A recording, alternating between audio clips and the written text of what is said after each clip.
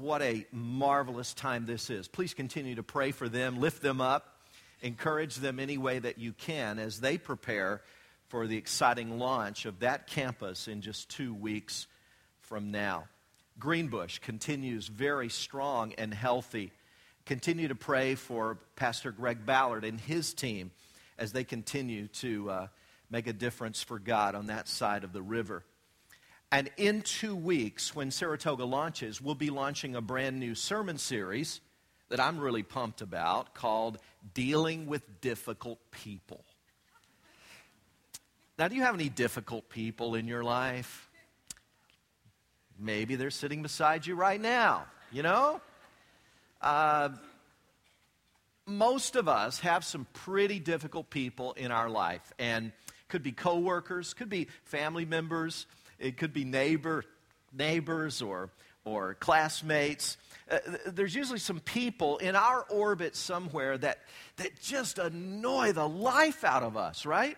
They're really difficult for one reason or another. So in that series, we're going to take about 5 weeks just looking at some of the most difficult people you can imagine and look at insight from God's Word as to how we can deal with those people. What a great series that is. It's going to lead us right up to through Palm Sunday, right up to the edge of Easter. And it's a great time to invite a friend. We're going to laugh a lot together and just study God's Word together and get some practical application for life. So that's coming in 2 weeks. But before we kick that series off, I thought it appropriate to take a couple of weeks in a brief series, and I just want to get incredibly personal and sort of autobiographical in this 2-part series. And I really want to speak directly to your heart. You see, I've had a philosophy at Grace for over 20 years now that if you build people, people will build the church. If you build people, if you pour into people, if you help them become all God designed them to be, then they in turn will build the kingdom of God, build the local church. I just believe that with all my heart. Our philosophy has never been, hey, come to Grace and help us do all the stuff we want to do. No, there's certainly a lot of stuff going on, and we definitely need servants and people to jump in and help. I'll grant you that.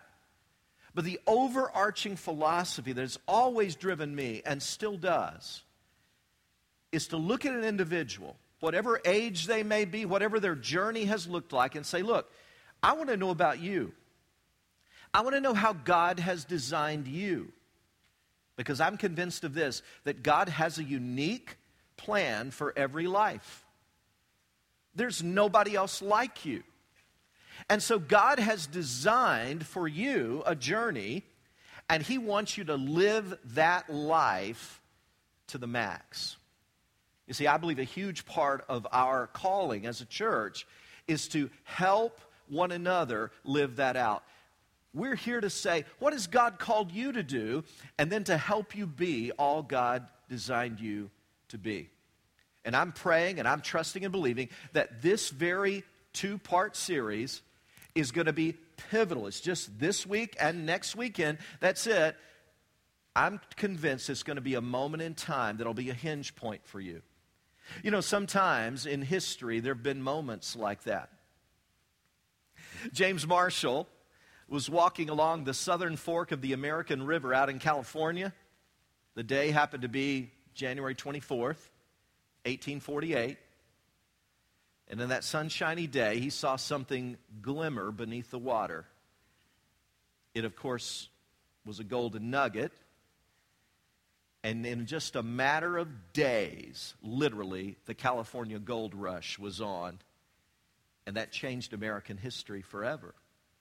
But it all happened in a moment. It all happened in one moment of time that was a hinge point in history. And I believe that that happens with us personally. And I believe that for many of you listening to me right now at Greenbush, at Half Moon, and at Latham, that this will be a hinge point, a moment in time, and God is going to swing a big door on that little hinge.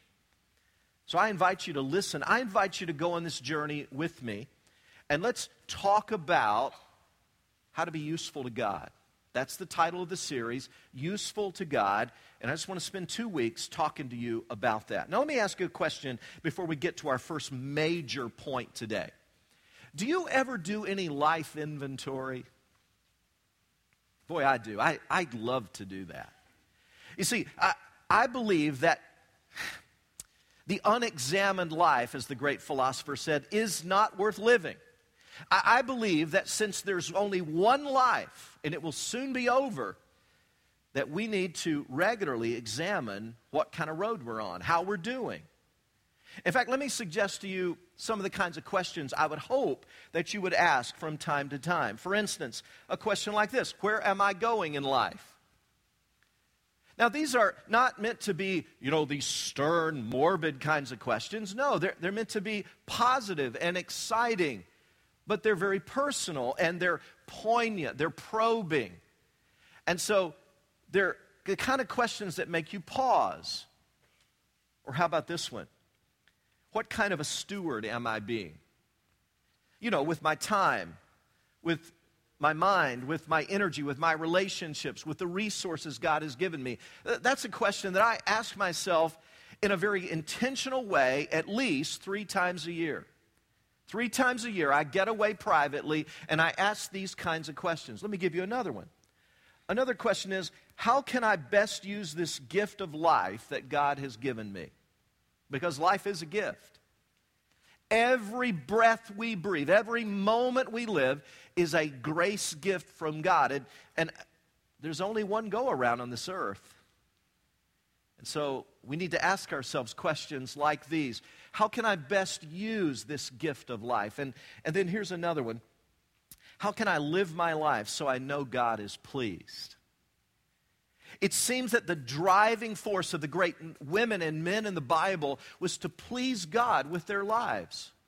And so I hope that you'll ask questions like that from time to time. And on this journey which we're taking together, we're going to get very personal.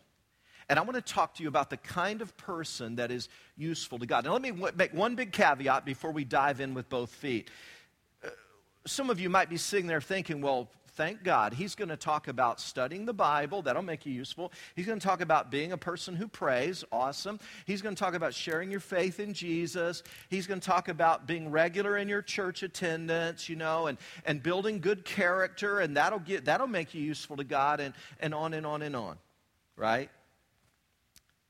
Hey, can we make a deal here? Let's just make a deal. Let's take those things as givens, okay? Because honestly, if you're not building character, if you're not a person of integrity, if you're not into the Scriptures and feeding on God's Word, if you're not a person who's communing with God in prayer, if you're not in fellowship with other Christians and in some way representing Him well, obviously then you're not going to be incredibly useful to God, obviously. But let's just take those as givens. And let's assume those things are already going on. What I want to do is take the next step. Those are like 101. Those are fundamental. Those are foundational. And I realize that many of us are not really into those things yet. Well, we need to make those a part of our life.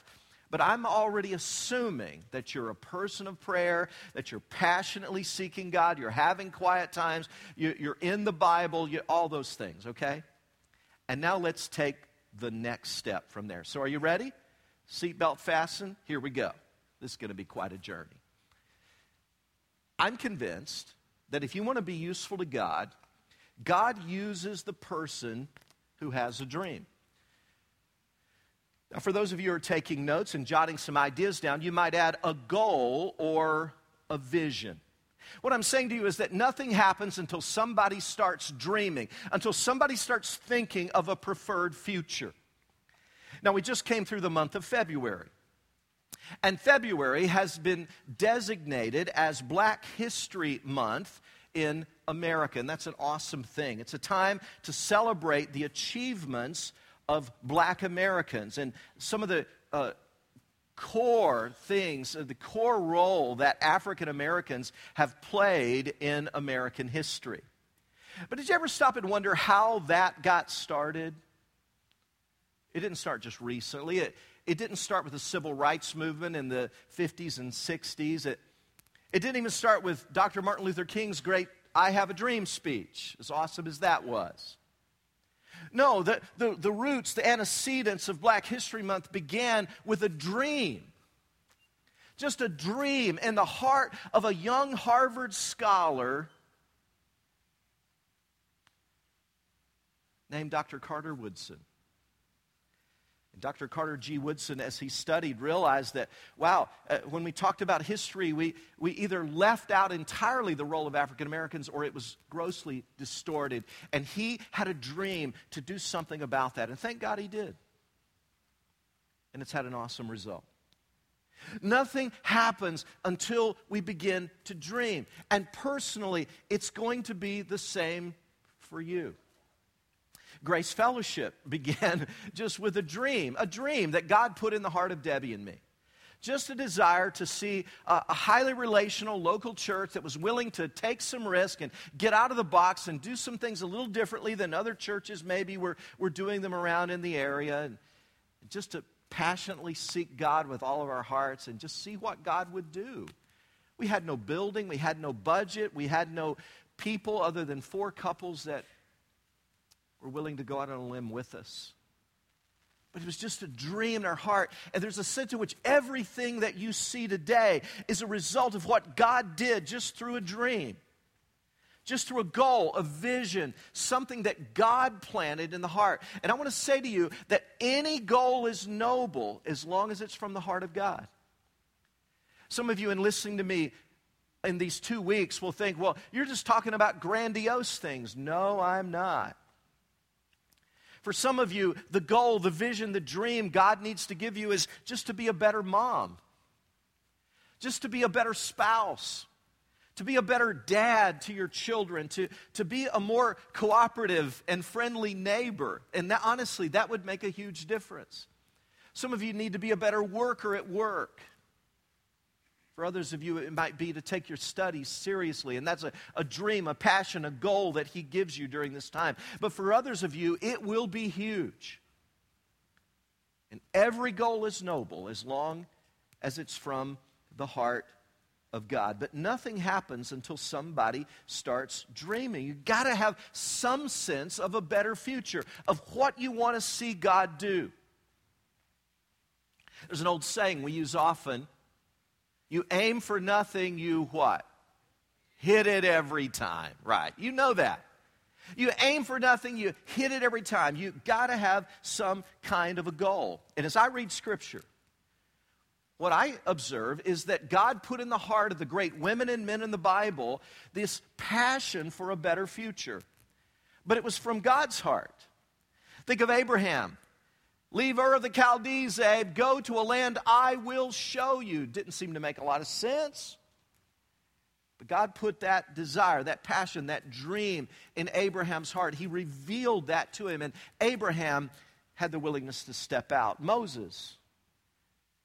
I got over 2 million people, Mo, in Egyptian slavery. And I want you to go and say to Pharaoh, let my people go. It was a dream. It was a goal. A vision that God put in the heart of Moses, and he was willing to act on that dream. Nehemiah. I want you to leave the cushy life you've got as the cupbearer to the king, Artaxerxes. I want you to go back to Jerusalem. I know it's pretty run down and forsaken, but I want you to go back, Nehemiah, and rebuild the walls. And so my people have a sense of nationalism and identity and dignity again. That's the dream God put in Nehemiah's heart. And on and on. Let me ask you, what kind of dream has God put in your heart? Now, I believe that the Apostle Paul in the Bible was quite a dreamer too. He had goals, visions, things he wanted to see God do. God had planted those in his heart. For instance, he says in 1 Corinthians chapter 9, I do not run like a man running aimlessly. I like the way the Living Bible paraphrases that verse. It says, I run toward the goal with purpose in every step. Hey, does that describe you? Does that describe your life day by day? I go toward that goal, that vision God's given me, with purpose in every single step. Or consider this statement from Paul in 2 Corinthians chapter 5 and verse 9. He said, so we make it our goal to please Him, that is the Lord, whether we are at home in the body or absent from it. Paul had a goal. He had an ambition to please God. Or consider this passage from Romans chapter 15, where he says, it's always been my ambition to preach the gospel where Christ was not known, so that I would not be building on someone else's foundation. And then consider this verse from Acts chapter 20. He said, I consider my life worth nothing to me, if only I may finish the race and complete the task the Lord Jesus has given me, the task of testifying to the gospel of God's grace. A goal is just a statement of faith. All of these things that we just read, that Paul stated, these were statements of faith. He was saying, I believe God has given me this to reach for, and I'm trusting Him to empower me to do it.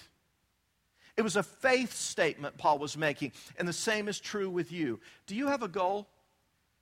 Proverbs says this about goals. Look at this. If your goals are good, you will be respected. If your goals are good, you will be respected. So let me hit you with a question here.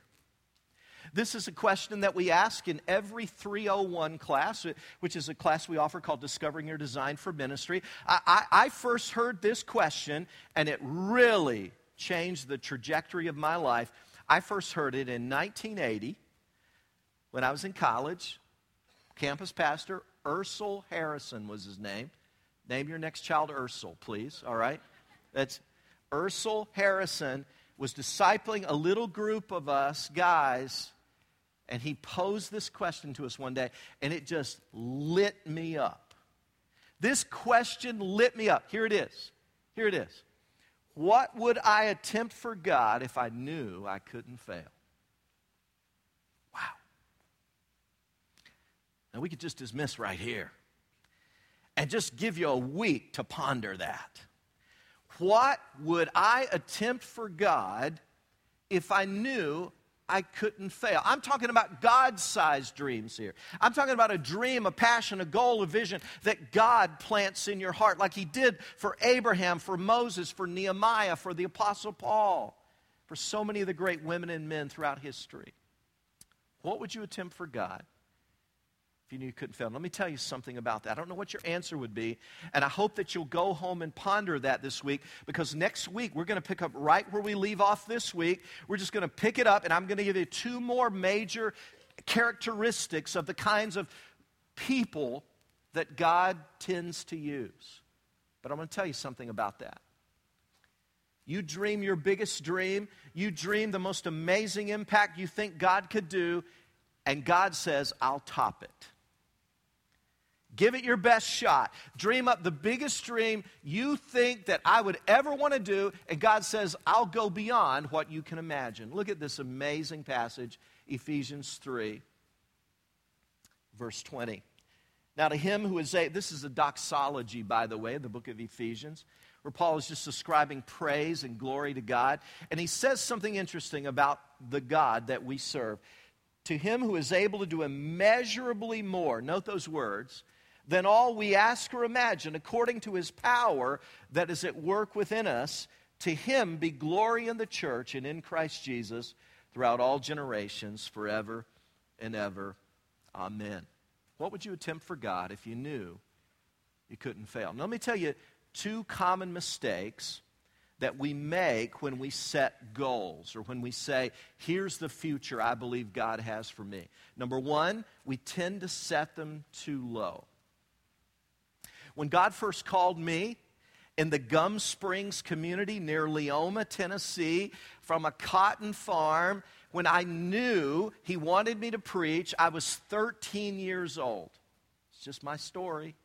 I'm telling you. I knew clearly at 13 what He wanted me to do with my life. I know that's weird, but Give me grace. It's my story, okay? I've learned since then that that's not a normal thing. But can I tell you honestly, just the honest truth? I thought I would stay in Lawrence County, Tennessee, and pastor a church similar to the church I'd grown up in.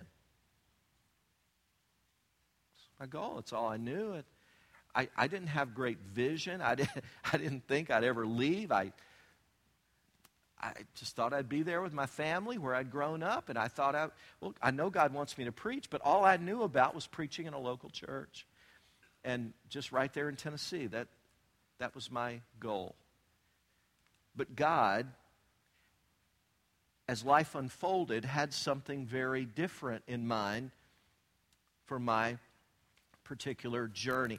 I'm convinced that most people probably sell themselves a little bit short on what could do. Now remember, every goal is noble as long as it's from the heart of God. Everybody hearing that? You say, my great goal in life is just to be a good mom. That's an awesome goal. Every goal is noble if it's from the heart of God. But most people set their goals way too low. And secondly, they expect to reach them too quickly. We try to get there too quickly. And when Grace Fellowship started just over 20 years ago, here's what I said to God at that time. It was a time where I did more fasting than I've ever done in my life for an intense period of time. It was a time when we were just seeking God because I didn't want to make a wrong move. I was wondering what I should do vocationally. And I said to God, Lord, I would love to plant a church in the capital region of New York, but just one thing I ask, would you let me spend at least 40 years there? Now, where did that come from? Where did I get that? That idea of spending a lifetime in one place had been drilled in me by one of my mentors. You've heard me mention him just recently, Dr. Lewis Drummond. He said to me one day in his office, and he said this more than once, but he leaned forward across his desk and he said, Rex, don't ever go to a church. Don't ever take a church job. Don't ever start a church unless you can honestly say before the Lord, I'm willing to spend the rest of my life in this place. Don't even do it. Wow. So that's the vision I started with. I believe God is going to do awesome things, but it's not going to happen overnight. And so we're just 20 years into the journey, and the best is yet to come. God's done a lot of good stuff, but the best is on the way. God uses the person who has a dream, a vision, a goal. Now, before we move to the final point today, I just want to say a word just heart to heart to some of you. Some of you, you're listening to what I'm saying right now, and you're going, yeah, we try to reach them too quickly. Pastor, you don't understand. I'm in the slow lane, man. Yeah, God gave me some sense of direction and future long ago, but I don't know what's happening. I look at other people, and they seem to be zooming by me, but I'm stuck in the slow lane. Things aren't developing as quickly as I want them to. Well, you're in good company. I'm sure Moses felt that way. God put that dream in his heart to have the people who were in bondage in Egypt released, and he went about it in his own strength, as we often do. He killed that Egyptian taskmaster, perhaps thinking that the slaves would follow him in revolt. But instead, God had 40 years of waiting for Moses out in Wilderness Seminary on the backside of Midian. You talk about the slow lane. Man, Moses was getting a lesson that God's timing is not our timing. And some of you feel like you're in the slow lane, and it's excruciating, and it feels like God's dream is never going to happen. I want you to know today, God knows exactly where you are and what you're going through, and he's not given up on you or on that dream he gave you that he put in your heart. But others of you feel like you're not in the slow lane. You feel like you're in the service lane. Something went horribly bad. A marriage broke up. a family fell apart, your finances were in shambles, you lost that dream job that you thought was a part of the vision, your addiction got its claws in you again and began to hold you back, and your hang-ups began to show up again, and you feel like, wow, I'm over here in the service lane. Well, I want you to know God's a pretty good mechanic. And because He created you, He knows exactly how to fix you. And I want you to know today that God has your number. He knows exactly where you are, and when the timing is right, He can make that dream come about so quickly.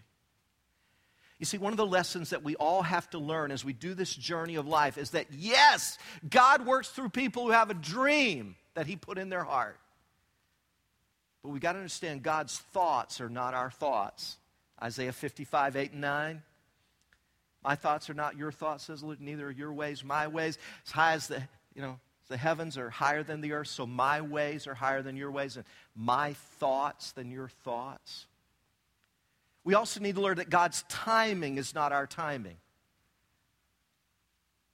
2 Peter 3:8 says that with the Lord, 1,000 years is as a day, and a day is 1,000 years. You know, is it just 1,000 years is just like a moment with God. One guy was praying to the Lord, and he had read these awesome things. He said, God, is it true that your timing is not our timing? God said, yes, it is. He said, Lord, is it true that you just want to bless us and you've got all these wonderful blessings for us? God said, yes, it is. He said, is it really true, though, Lord, that with you 1,000 years is like a moment, and a moment's like 1,000 years? And God said, absolutely it is.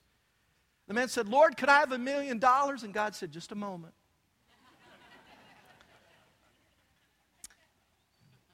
Some of you think God has forsaken you.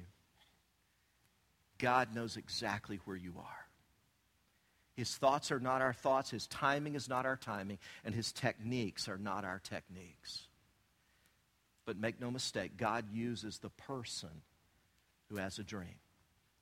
But secondly today, I want you to consider this. God uses the person who's willing to risk failure. Willing to risk failure. The history of Grace Fellowship is just a history, really, of one risk after another. It started that way. I've told you the story about going out on a limb and buying 200 chairs and unloading those chairs from the big truck and carrying them in and wondering with a knot in my stomach, will we ever use 200 chairs? This is a lot of chairs. That was a risk. It was a risk to go out on a limb. It was a risk over 2 years ago when we declared the 2 and 2 campaign because it could fall flat on its face. You don't know. It's just been one risk after another.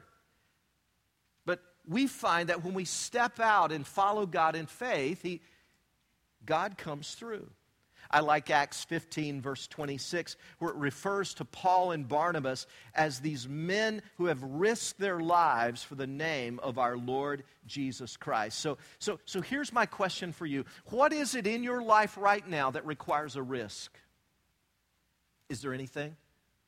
Is there anything in your life right now? You say, well, Pastor Rex, I thought that when you followed Jesus, it was a life of tremendous peace and tranquility. I thought that, there were never any fears or concerns and that kind of thing. Wow. He does bring you peace that passes understanding. I'll grant you that. But if you think there's no challenges in the Christian life, you're dead wrong. I love that statement that says, leadership is the ability to hide your panic, right? Leadership is the ability to hide your panic. And I have all kinds of panicky kind of emotions, but courage is not the absence of fear. Courage is just fear that said its prayers. Courage just means staring fear in the face and saying, God's not given us a spirit of fear. We're going to go ahead in spite of that.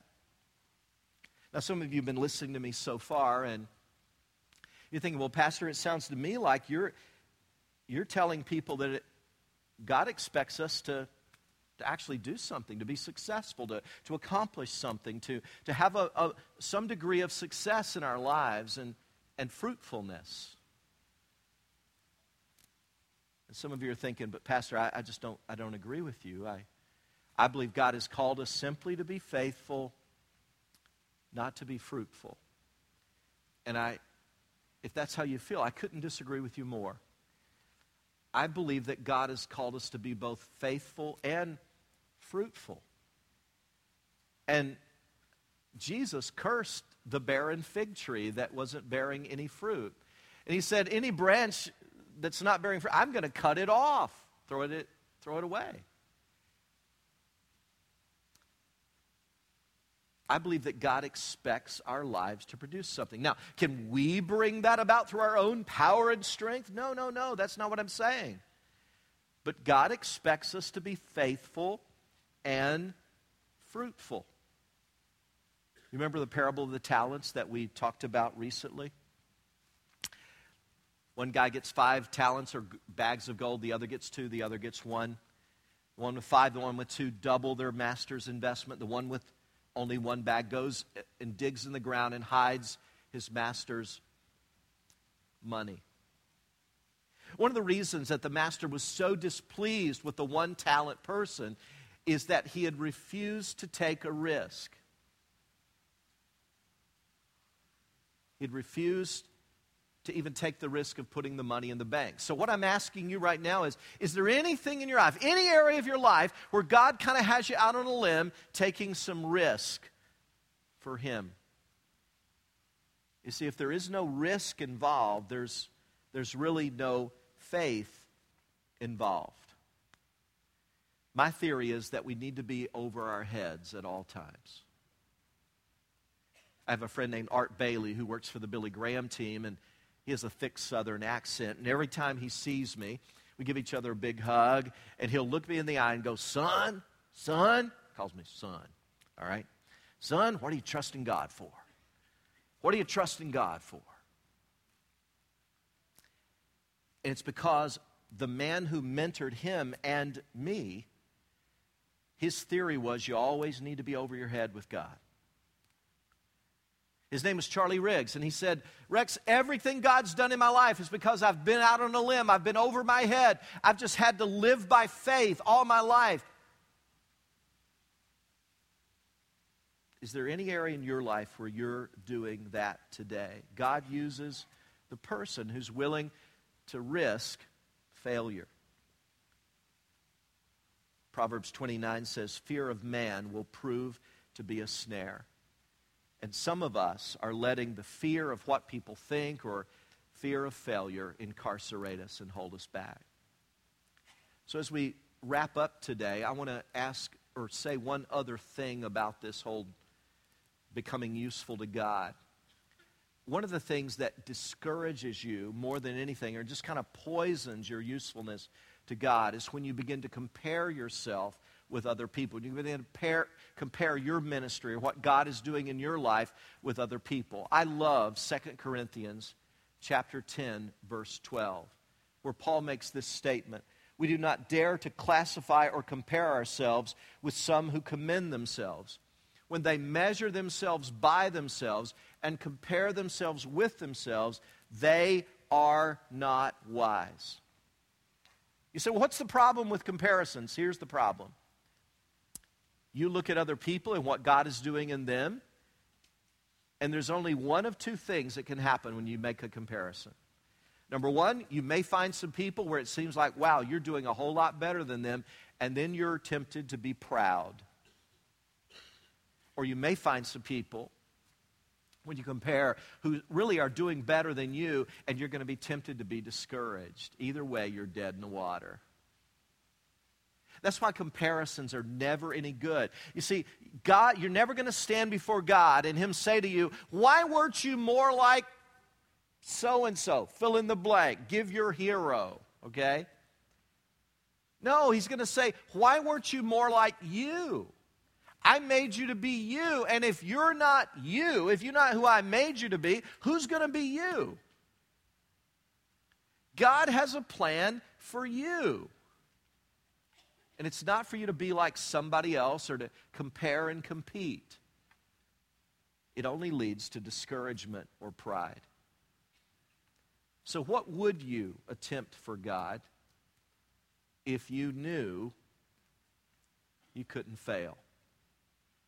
As we close today, I want to remind you of one powerful thing.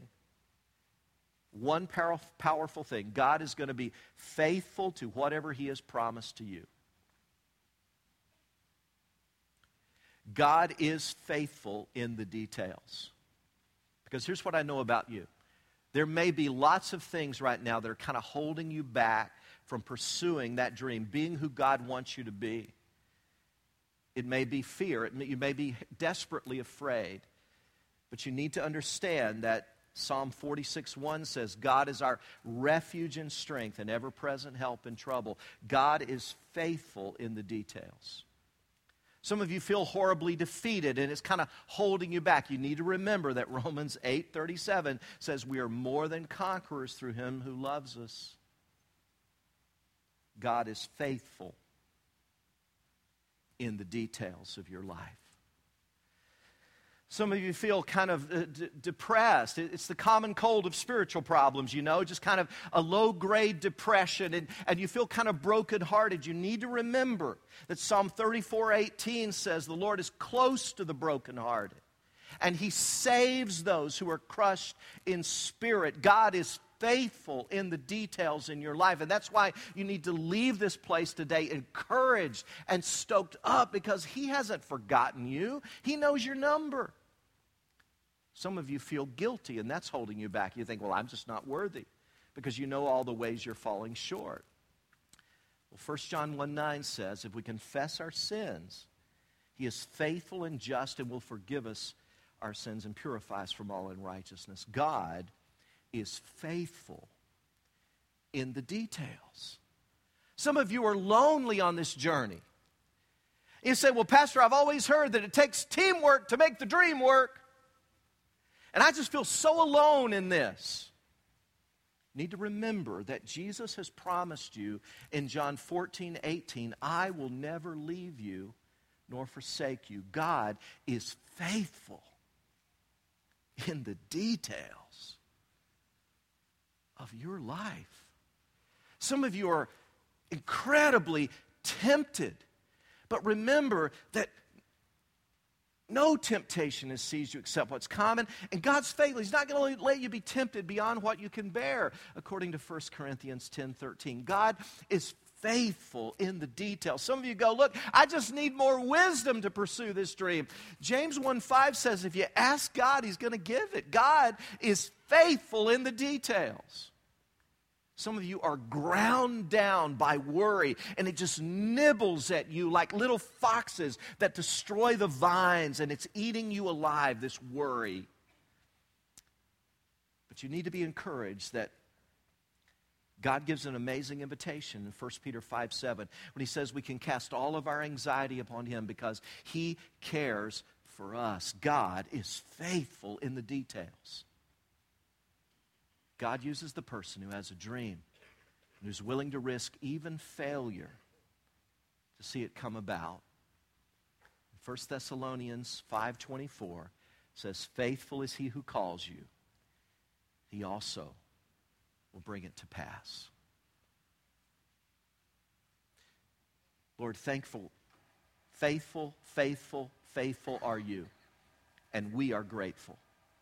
Thank you that you're faithful in the details of our lives, that you use the woman or the man who has a dream that's directly from your heart, and they're willing to risk even failure in order to pursue that dream. Help us in these days to be the men and women you designed us to be and to trust you. And may we never, ever have a day when we stand before you and have to be so amazed at what we missed out on because we just didn't trust you more. May that day never come. May we live over our head with you every day. In Jesus' name we pray. Amen.